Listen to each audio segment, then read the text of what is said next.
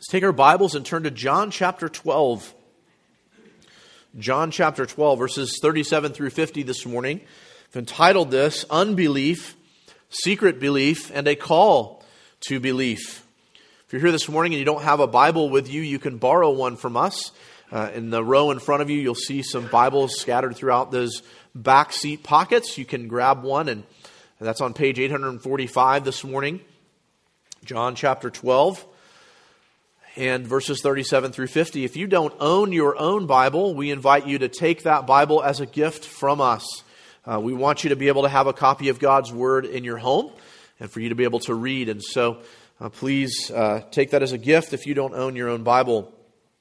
John chapter 12 this morning. Most recently in our study of the Gospel of John, we have been looking at the time that when Jesus makes his final public statements before instructing his men as he is headed to the cross. In fact, this morning we see his final public declaration of the gospel as John describes the belief or lack thereof of those with whom Jesus is interacting. If you're able to, would you please stand with me once again this morning as I read our New Testament scripture reading aloud. I'm reading from the ESV this morning, John chapter 12, starting in verse 37. Though he had done so many signs before them, they still did not believe in him, so that the word spoken by the prophet Isaiah might be fulfilled. Lord, who has believed what he has heard from us? And to whom has the arm of the Lord been revealed? Therefore they could not believe. For again Isaiah said, He has blinded their eyes and hardened their heart, lest they see with their eyes and understand with their heart and turn, and I would heal them. Isaiah said these things because he saw his glory and spoke of him. Nevertheless, many even of the authorities believed in him, but for fear of the Pharisees they did not confess it, so that they would not be put out of the synagogue. For they loved the glory that comes from man more than the glory that comes from God. You may be seated. That is the New Testament reading this morning. I pray that it's been a blessing to you as you've heard it read aloud, along with our Old Testament reading. Would you join me once again in prayer? Lord, we believe that the scriptures that we have read were inspired by the Holy Spirit to the Apostle John in the original autographs. And we believe we have a representation of that in our text this morning. But just as your Spirit inspired these things in the original autographs, we now pray, Lord, that you would, by your Spirit, also illuminate our hearts to an understanding and an application of that truth as we study it together this morning. I pray that you would get me out of the way, Lord. May the glory of the triune God only shine through. I pray, Lord, that you would continue to humble me as we go about this task this morning. We pray this in Jesus' name. Amen. C.S. Lewis once said, quote, "Believing things on authority only means believing them because you have been told them by someone you think trustworthy. 99% of things you believe are believed on authority. I believe there is such a place as New York. I could not prove by abstract reasoning that there is such a place. I believe it because reliable people have told me so. The ordinary person believes in the solar system, atoms, and the circulation of blood on authority because the scientists say so. Every historical statement is believed on authority. None of us has seen the Norman conquest or the defeat of the Spanish Armada, but we believe them simply because people who did see them have left writings that tell us about them. In fact, on authority. A person who balked at authority in other things, as some people do in religion, would have to be content to know nothing all his life."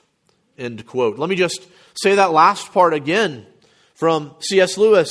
A person who balked at authority in other things, as some people do in religion, would have to be content to know nothing all his life. Lewis aptly describes not only those who have not seen and therefore do not believe, though, as he says, this cannot be entirely true, or they would believe nothing at all, but also those who have undeniably seen things as those who are in our text who cannot deny the miracles of Jesus, but refuse to believe and even are hardened in their unbelief.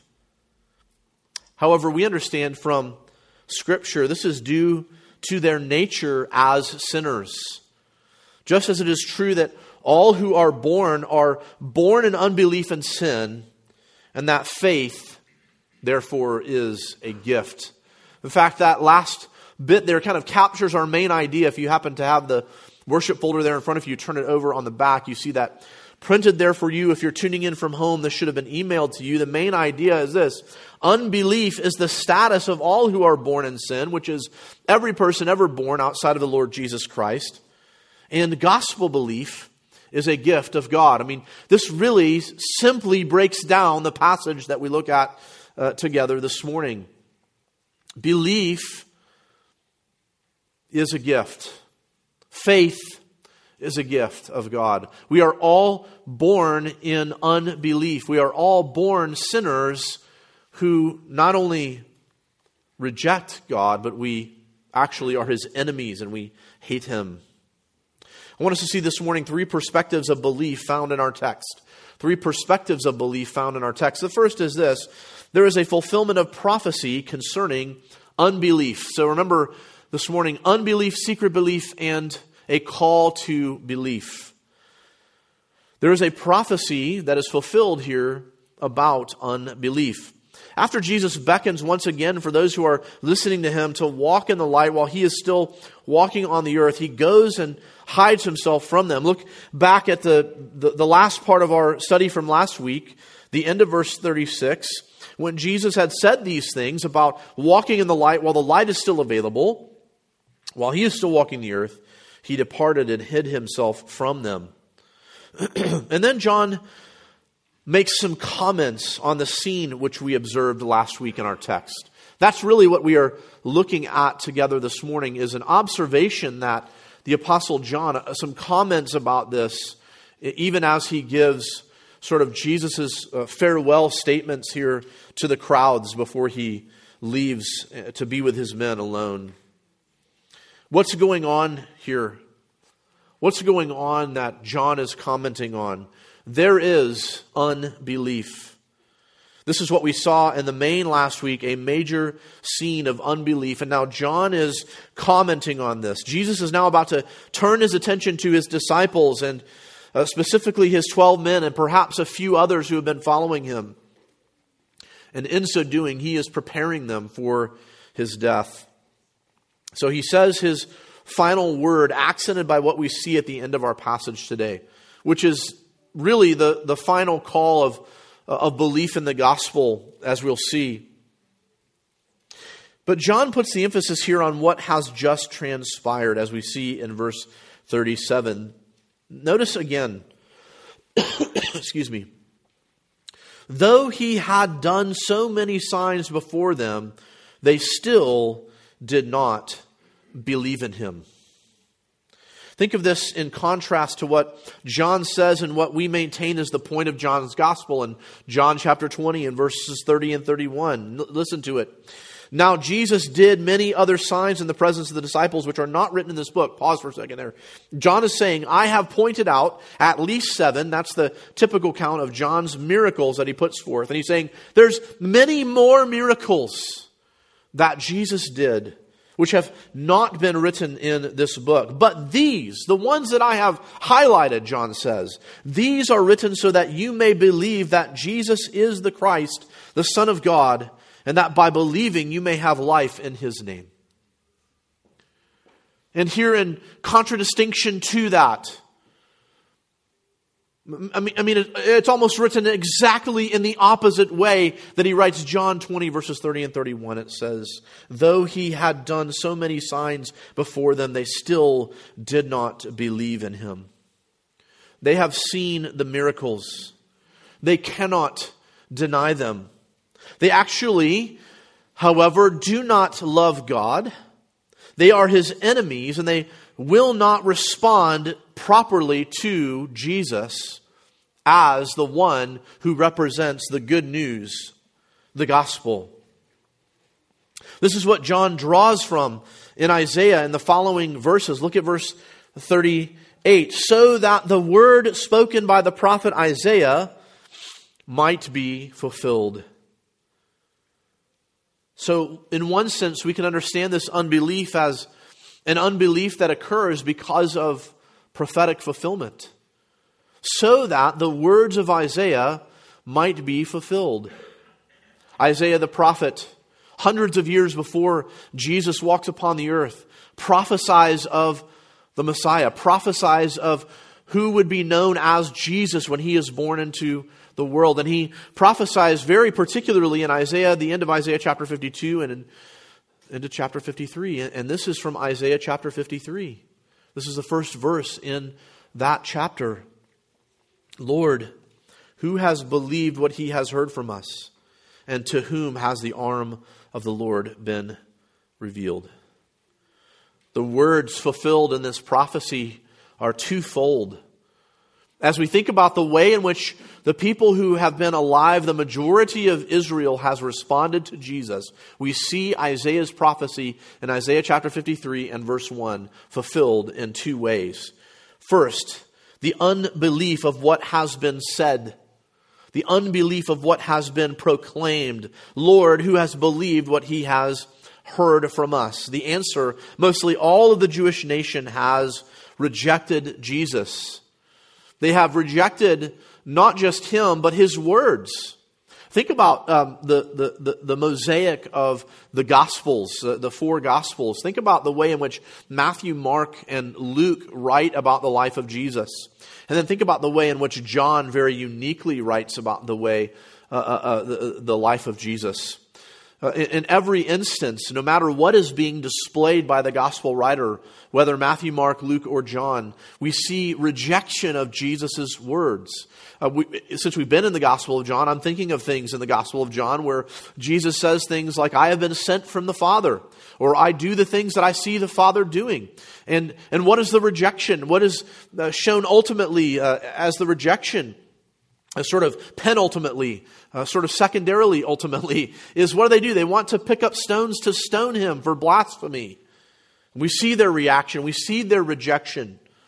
Ultimately, of course, this drives them to place him upon the cross, where they do indeed kill him according to God's plan. But we see the rejection of Jesus' words. And to whom has the arm of the Lord been revealed? Who is the arm of the Lord? Well, what is the arm of the Lord might be the first question we need to answer. It's an illustration of his power. His power, the arm of the Lord. We know that God is spirit and he does not have a body. So when something like this is said, it's what we call an anthropomorphism. An anthropomorphism, something that attributes a human-like quality to a holy and infinite God. And it speaks of his power. Speaks of his power. And in what sense has the Lord's power been revealed in this context? It is through his eternal Son, the Lord Jesus Christ, in the incarnation, coming to the earth, putting on flesh, living a perfect life. And as John has pointed out, as John has been highlighting, the show of power in his miracles. Remember, the word miracle simply means that. It means a show of power. It is a sign. It's a signification pointing to who he is. This is the eternal Son in his incarnation, a representation of the Lord's power. They are seeing in real time the activity of God before them in the person and work of Jesus Christ. And yet, though they cannot deny it, what do they say? This is not done by the power of God. This is done by the power of who? Satan, by the power of demons. They cannot deny it. So they attribute it to some other power and therefore show their unbelief.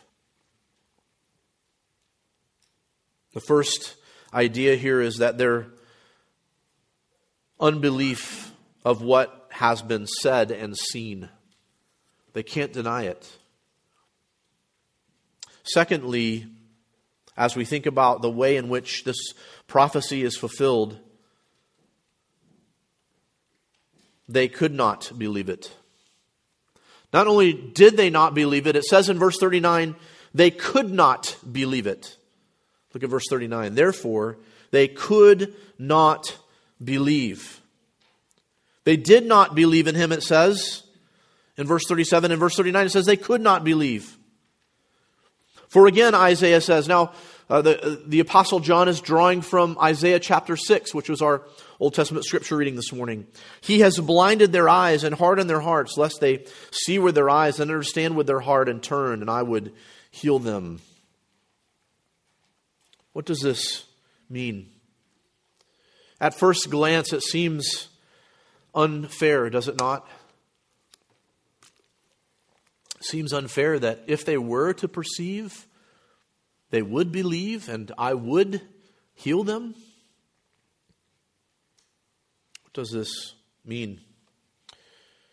Well, let's finish John's thought and then we'll work through it because it does feel unfair. Notice John's comment on why Isaiah said this in verse 41. Isaiah said these things because he saw his glory and spoke of him. Again, this is taken from Isaiah's vision of the throne in Isaiah chapter 6. We heard this in our scripture reading this morning. Listen to how D.A. Carson in his commentary describes this. Quote, Isaiah saw Jesus' glory. This may be no more than the conclusion of a chain of Christian reasoning. If the Son, the Word, was with God in the beginning and was God, and if He was God's agent of creation and the perfect revelation of God to humankind, then it stands to reason that in the Old Testament passages where God is said to reveal Himself rather spectacularly to someone, it must have been through the agency of His Son, His Word. However imperfectly the point was spelled out at that time. In other words, kind of commenting on Carson's comment, he's saying it may not be fully understood as it is happening to Moses as he sees the burning bush. Oh, this must be the eternal Son of God. Or Isaiah as he sees the glory of the Lord and his robe filling the throne room. Oh, this must be the eternal Son of God. It must have been through the agency, Carson says, of His Son, His Word. However, imperfectly the point was spelled out at the time. Therefore, Isaiah said these words because he saw Jesus' glory. End quote from Carson. I agree with Carson and others. I believe that Isaiah saw the glory of the eternal Son in the throne room of heaven. And the great irony that I think John is drawing out here is that even those who have seen the eternal Son in their presence do not see Him. They cannot. John draws from Isaiah 6 where Isaiah sees a vision of the glory of the Lord and God tells him in Isaiah 6, oh, by the way, no one is going to believe you. In fact, keep your finger in John chapter 12 and let's turn back to Isaiah chapter 6 and review what we heard this morning in our scripture reading. Now remember, Isaiah is in the presence of the Lord. And what is his response to this? Oh, cool trick. That's pretty neat. The glory of God? Awesome. I must be pretty special for God to show me His glory. No. In the presence of a holy, triune God, he cries out, woe to me, for I am a man of unclean lips. Which the lips, Jesus said, lead directly to the heart. I cannot utter words in the presence of the holy God without sinning. What is the scene? There are seraphim with 6 wings, 2 covering their face, 2 covering their feet, and flying with 2. And one called to another and said, holy, holy, holy is the Lord Yahweh of hosts. The whole earth is full of His glory. The glory is not just seen in the throne room, but it is seen upon the earth. We would call that natural law. God makes His glory known through what He has made. Psalm 19. And the foundations of the threshold shook at the voice of him who called, and the house was filled with smoke. And I said, Woe is me, for I am lost, for I am a man of unclean lips, and I dwell in the midst of a people of unclean lips, for my eyes have seen the King, the Lord Yahweh of hosts. Then one of the seraphim flew to me, having in his hand a burning coal that he had taken with tongs from the altar, and he touched my mouth and said, Behold, this has touched your lips. Your guilt is taken away and your sin atoned for. What needs to happen in the presence of God is atonement. What needs to happen in the presence of a triune, holy, a thrice holy God is sins need to be forgiven in order to stand in his presence. And Isaiah understands this. And he understands it not only of his own heart, he understands it of the heart of his people. And I, says in verse 8, heard a voice of the Lord saying, Whom shall I send, and whom will go for us? Then I said, Isaiah now able to speak in the presence of God because his lips have been cleansed. Here I am, send me. And he said, Go and say to this people, notice what it says, keep on hearing, but do not understand. Keep on seeing, but do not perceive. Make the heart of this people dull, and their ear heavy, and blind their eyes, lest they see with their eyes, and hear with their hearts, and understand with their hearts, and turn and be healed. It's a devastating message. It is a message of the hardening of hearts, even as they hear of the glory of the Lord, even as Isaiah would proclaim the glory of the Lord to them. Then I said, How long, O Lord? In other words, this certainly can't be the end game here, God.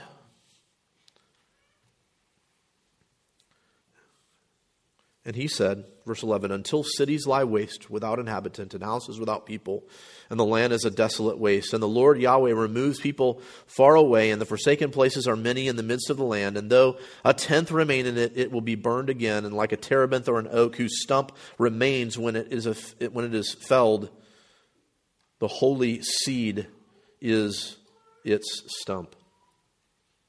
In other words, until the devastation is so great that the only one they see is the seed. This is seed theology. This is pointing toward a messianic hope.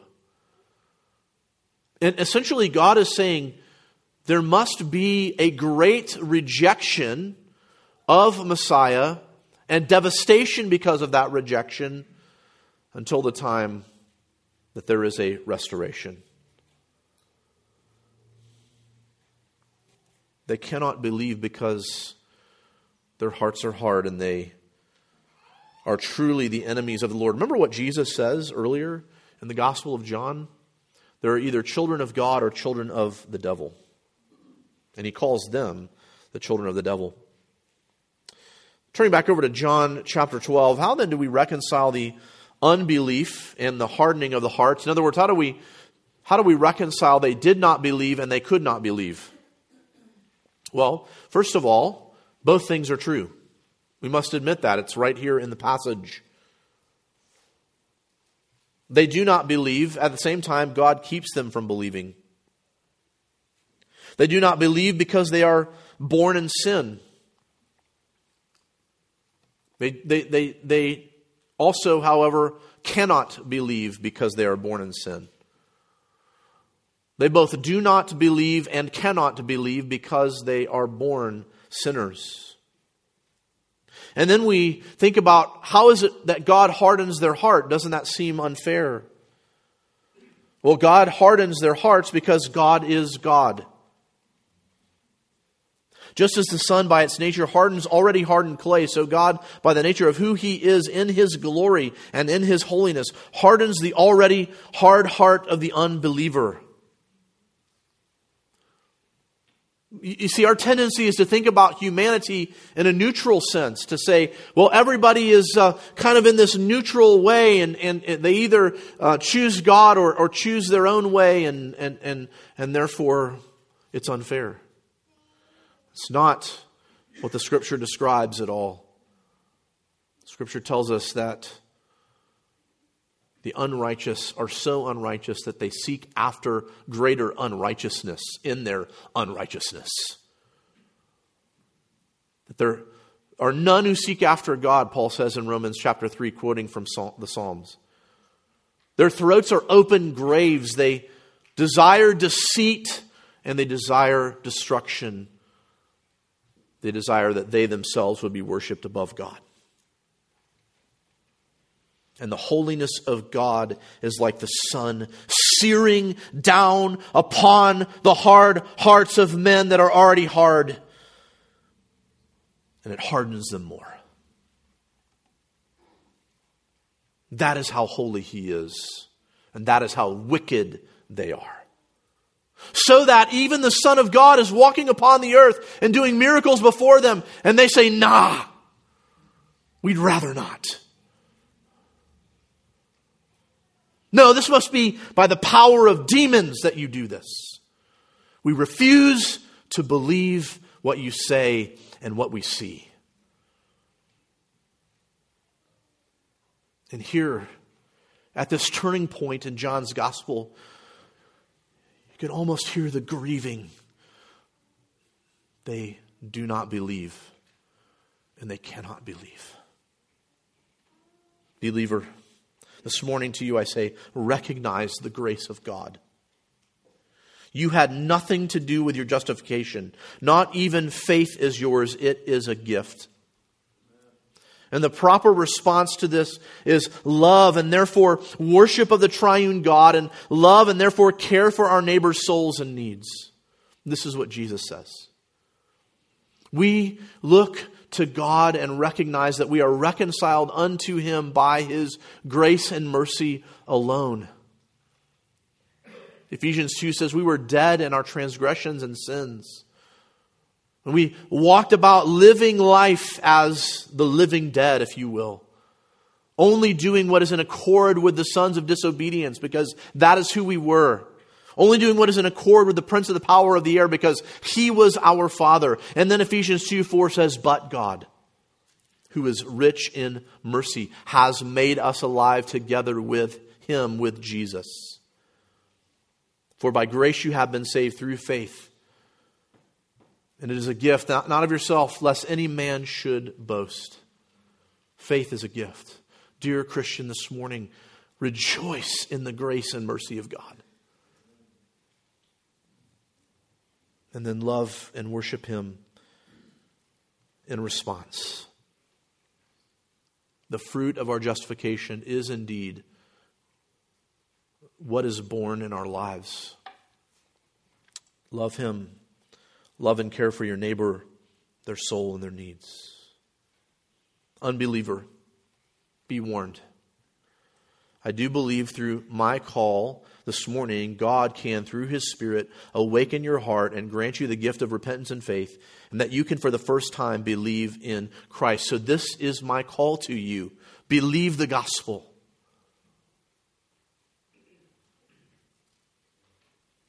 Turn from your sin and trust in Christ alone.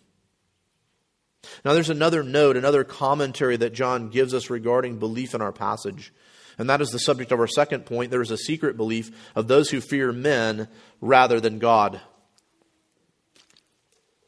There is a secret belief of those who fear men rather than God. Notice the contradictory language here in verse 42. Nevertheless, in other words, not only are there those that do not believe and cannot believe, there are some who do believe. Nevertheless, many even of the authorities believed in Him, but for fear of the Pharisees, they did not confess it so that they would not be put out of the synagogue. It is not that none have believed. It's not that there wasn't a remnant, as we call them, in and amongst the Jews, a portion of the Jewish people who did believe that Jesus was the Messiah. And we've seen that belief expressed through the disciples and through others as well. But here particularly, John zooms in on those who are of the religious leaders. We see hope here in the form of the authorities who did believe in Him. It is not the only people of the crowd, but these are the authorities. It speaks of Many, even of the authorities, believed in him. There were those who believed. There was a remnant. Even some of the authorities believed in him. At the same time that there is reason to rejoice in these who have believed, there is also a condemnation of their hidden belief. There is also a calling out of their hidden belief. Now, before we are quick to think that these may not be true believers or at least weak believers, are we not all tempted by this? Are we not all tempted by the glory that comes from man rather than the glory that comes from God? As Carson says, quote, almost certainly the evangelist knew of Jews and proselytes in his day who were happy enough to believe in Jesus in some sense, but who displayed similar hesitations. He wants them to know such secret faith will not do. The point is, as we even think about these religious leaders, what is their fear? If they profess faith in Jesus, their fear is that the Pharisees would put them out of the synagogue. Now pause for a moment and think about the way of life for a Jewish person. It revolved around the synagogue. Their family was tied to a particular synagogue. A synagogue was kind of an outpost of the temple in a certain region or a certain town. And everything that they are is wrapped up in this. We live very dichotomized and separated lives. We have our church life, our home life, our work life. I mean, we kind of live in this sort of way in many ways. And we need to stop that, by the way. But for them, it's all in one, all inclusive. It reminds me of the time, and some of you have heard this story before, that I was sitting down and listening to the testimony of two Sikh girls. Sikhism. If you're not familiar with that, look it up. And they were nominally Sikh. And yet, the fear for them of trusting the gospel, which they had heard, the fear for them was that we will lose our family if we believe in Jesus. Of course, the hope is being adopted into the family of God. And as we look about this room, perhaps some of you even know that this is the only family you have because your family has rejected you because you have trusted Christ. There is another family. The point, though, for us this morning is that there are times when we struggle with this as well. Let's be honest. It does not mean we are not in Christ. It simply means that in that moment we are more fearful of men than God. I do struggle with this, and I would guess that many of you do as well. Fear of man is putting the desire for mankind to respect or accept you over the idea that your life is defined by God and who He says you are, and that your life is a reflection of dedication to His glory and not receiving the glory of men. Now, Jesus talks about this in a general sense about the religious leaders in Matthew chapter 6 when He talks about, right before He gives us the Lord's Prayer. He says, don't let your prayer or your giving be done before the sight of men so that they might applaud you for it. I'm paraphrasing. That you might receive a pat on the back for a nice prayer given or alms given in a certain way. He says that religious leaders love to proclaim this outwardly in the square so that they might receive the praise of men. And what does Jesus say? They have gotten their full reward. What is it? The praise of men. They got it. He says, rather pray in secret so that your Father who knows your heart might reward you. Fear of man is a real struggle. Fear of man, fear of rejection, fear of even being harmed for faith in Christ is a real struggle. For the believer, the challenge is that we are more interested in the glory of God than that of men. As we saw last week, this is what Jesus was interested in. Look above at verses 27 and the beginning of verse 28. Now is my soul troubled, and what shall I say? Father, save me from this hour, but for this purpose I have come to this hour. Father, glorify your name.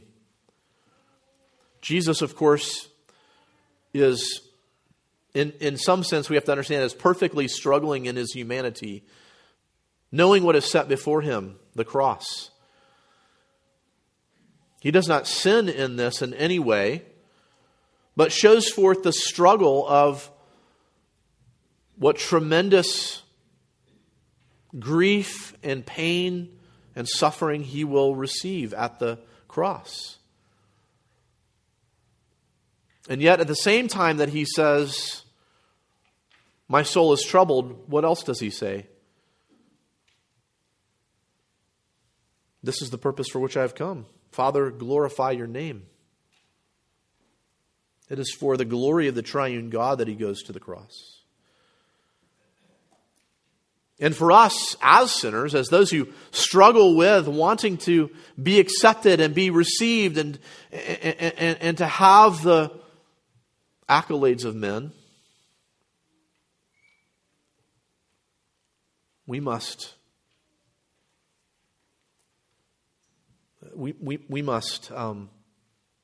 think and pray and ask the Lord to give us the resolve to fear him rather than men.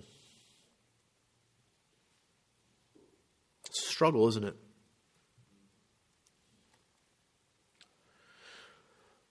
Dear believer, we are in a time, and it seems at this point that it's only going to worsen. We are in a time where standing up for Christ is of utmost importance. Now, look, Jesus said, I will build my church and the gates of hell will not stand against it. I am not concerned about the gospel fizzling out or the church fizzling out, but I am concerned that we as believers in the Lord Jesus Christ would take a stand in a time where it seems really easy to just let things kind of just roll off our back and not worry about the way that the world perceives us. Dear ones, the call is to live in such a way that even if they think you evildoers, Peter says, they will glorify not you, but God on the day of his visitation. What does James say? Our life is but a vapor. We're just a mist. What do? We serve God in such a way that his truth will be remembered and we are forgotten. And 100 years from now, nobody's going to know who Jason Alligood is, except for perhaps his family. And 100 years from now, people will know the name Jesus Christ still. And it's his glory that we must promote. For the one who's not trusted in Christ, the fear of man may be all that you are concerned with. Or perhaps you fear God, but you don't know what to do to get out from under the fear of condemnation. Perhaps you're concerned, if I believe the gospel, my family will reject me.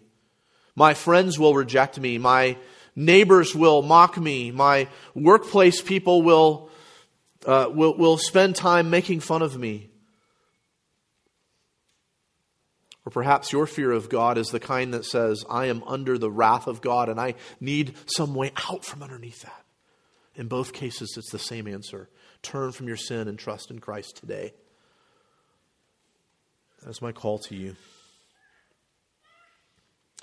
And it is the indiscriminate call that I make to you now that Jesus gives in a final plea to those in his presence, as we see in our third point. There is a call to understand what belief in Jesus really means in verses 45 through 50.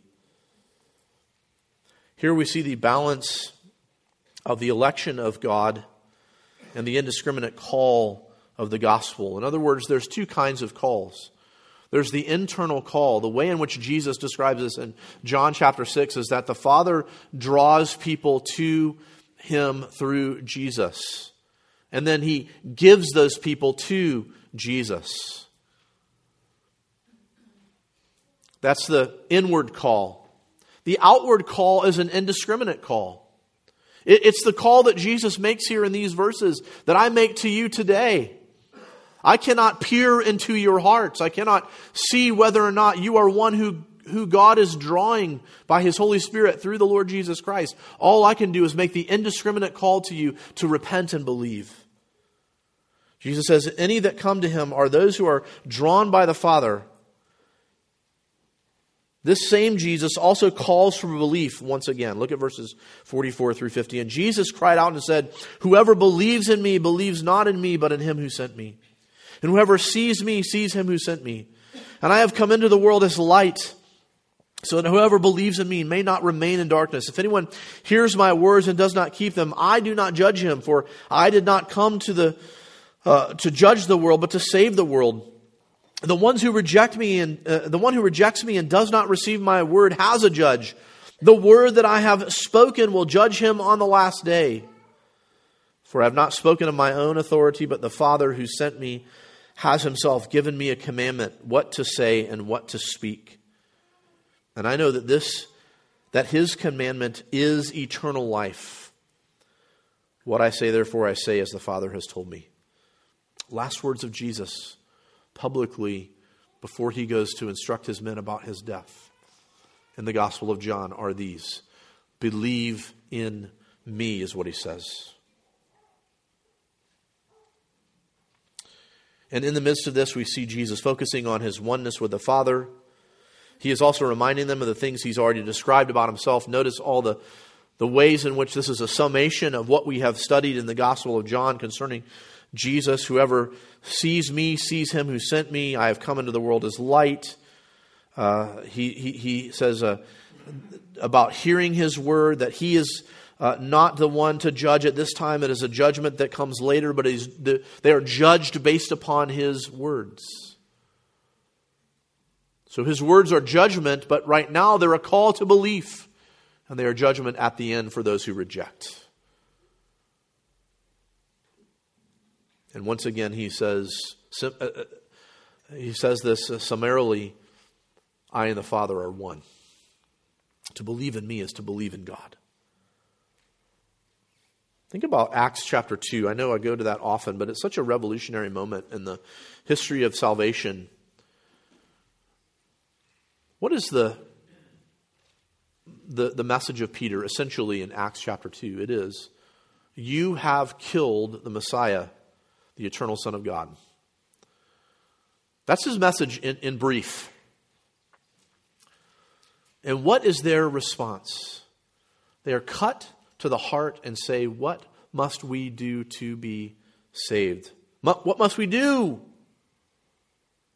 He tells them to repent and believe the gospel and to be baptized as a symbolic of that and to receive the Holy Spirit.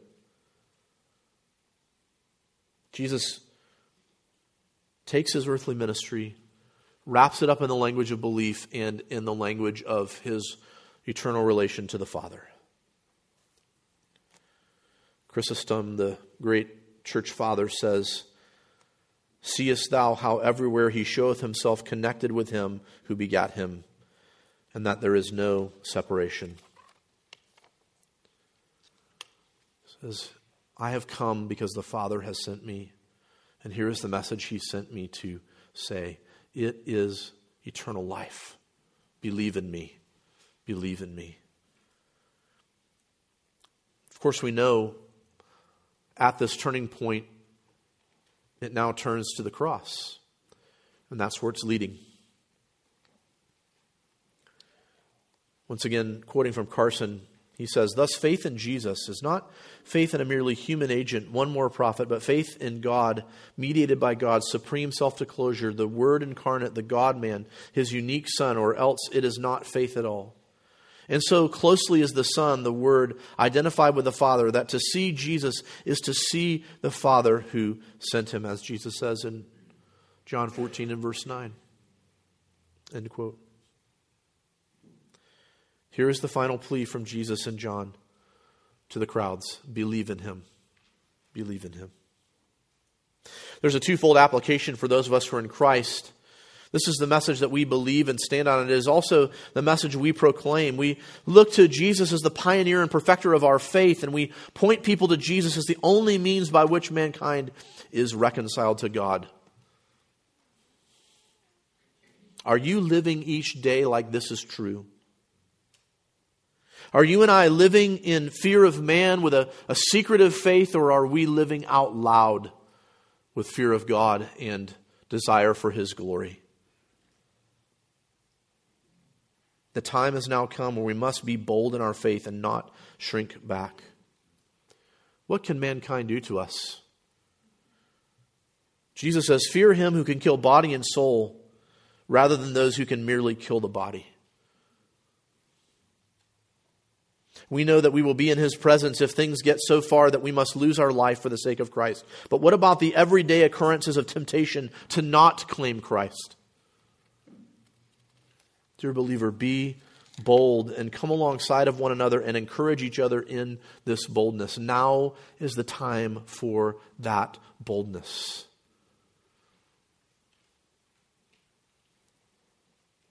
For those who have not trusted Christ, there are those who even saw Jesus in his days on earth who did not believe in him and refused to see his glory.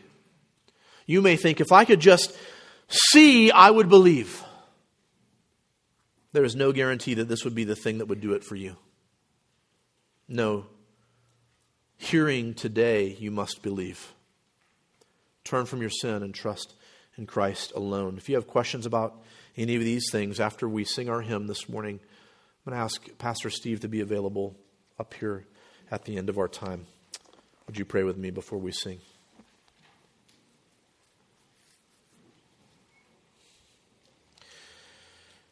Lord, I pray for those of us who are in Christ that we would fear you and desire your glory above fearing man and desiring the accolades of men. Lord, we have believed the gospel, and we believe that we have been reconciled to the triune God by the plan of the triune God, that you would come, Lord Jesus, and you would live a life that we could not live, a perfect life, that you would die a death that we deserved. You died that in our place, that you rose again, perfecting our resurrection in the future, and that you ascended on high, Lord, and we wait for you. Even as you are our mediator, even as we look to you as the pioneer and perfecter of our faith, Lord, may we see your glory as the center of all things and the end of all things, including the way in which we live our lives every single day. Convict hearts, I pray, Lord, if we are shrinking back from proclaiming you, convict in our hearts today, not because of any sense that we think we're going to be out of favor with you, but because we are in favor with you, because of what Christ has done, that we would be bold as we think about standing on the foundation of the finished work of Christ, that we might proclaim that to others. Please, Lord, convict us and then comfort us. But I pray in the hearts of those who do not know you that you would not, as S. Lewis Johnson prayed about this passage, that you would not let them rest until they find final rest in you. Lord Jesus, would you awaken hearts this morning in our midst who do not know you? Would you give them the gift of repentance and faith that they might believe the gospel? We pray that we might come alongside of our brothers and sisters and encourage them in these things as well. I pray this in Jesus' name. Amen.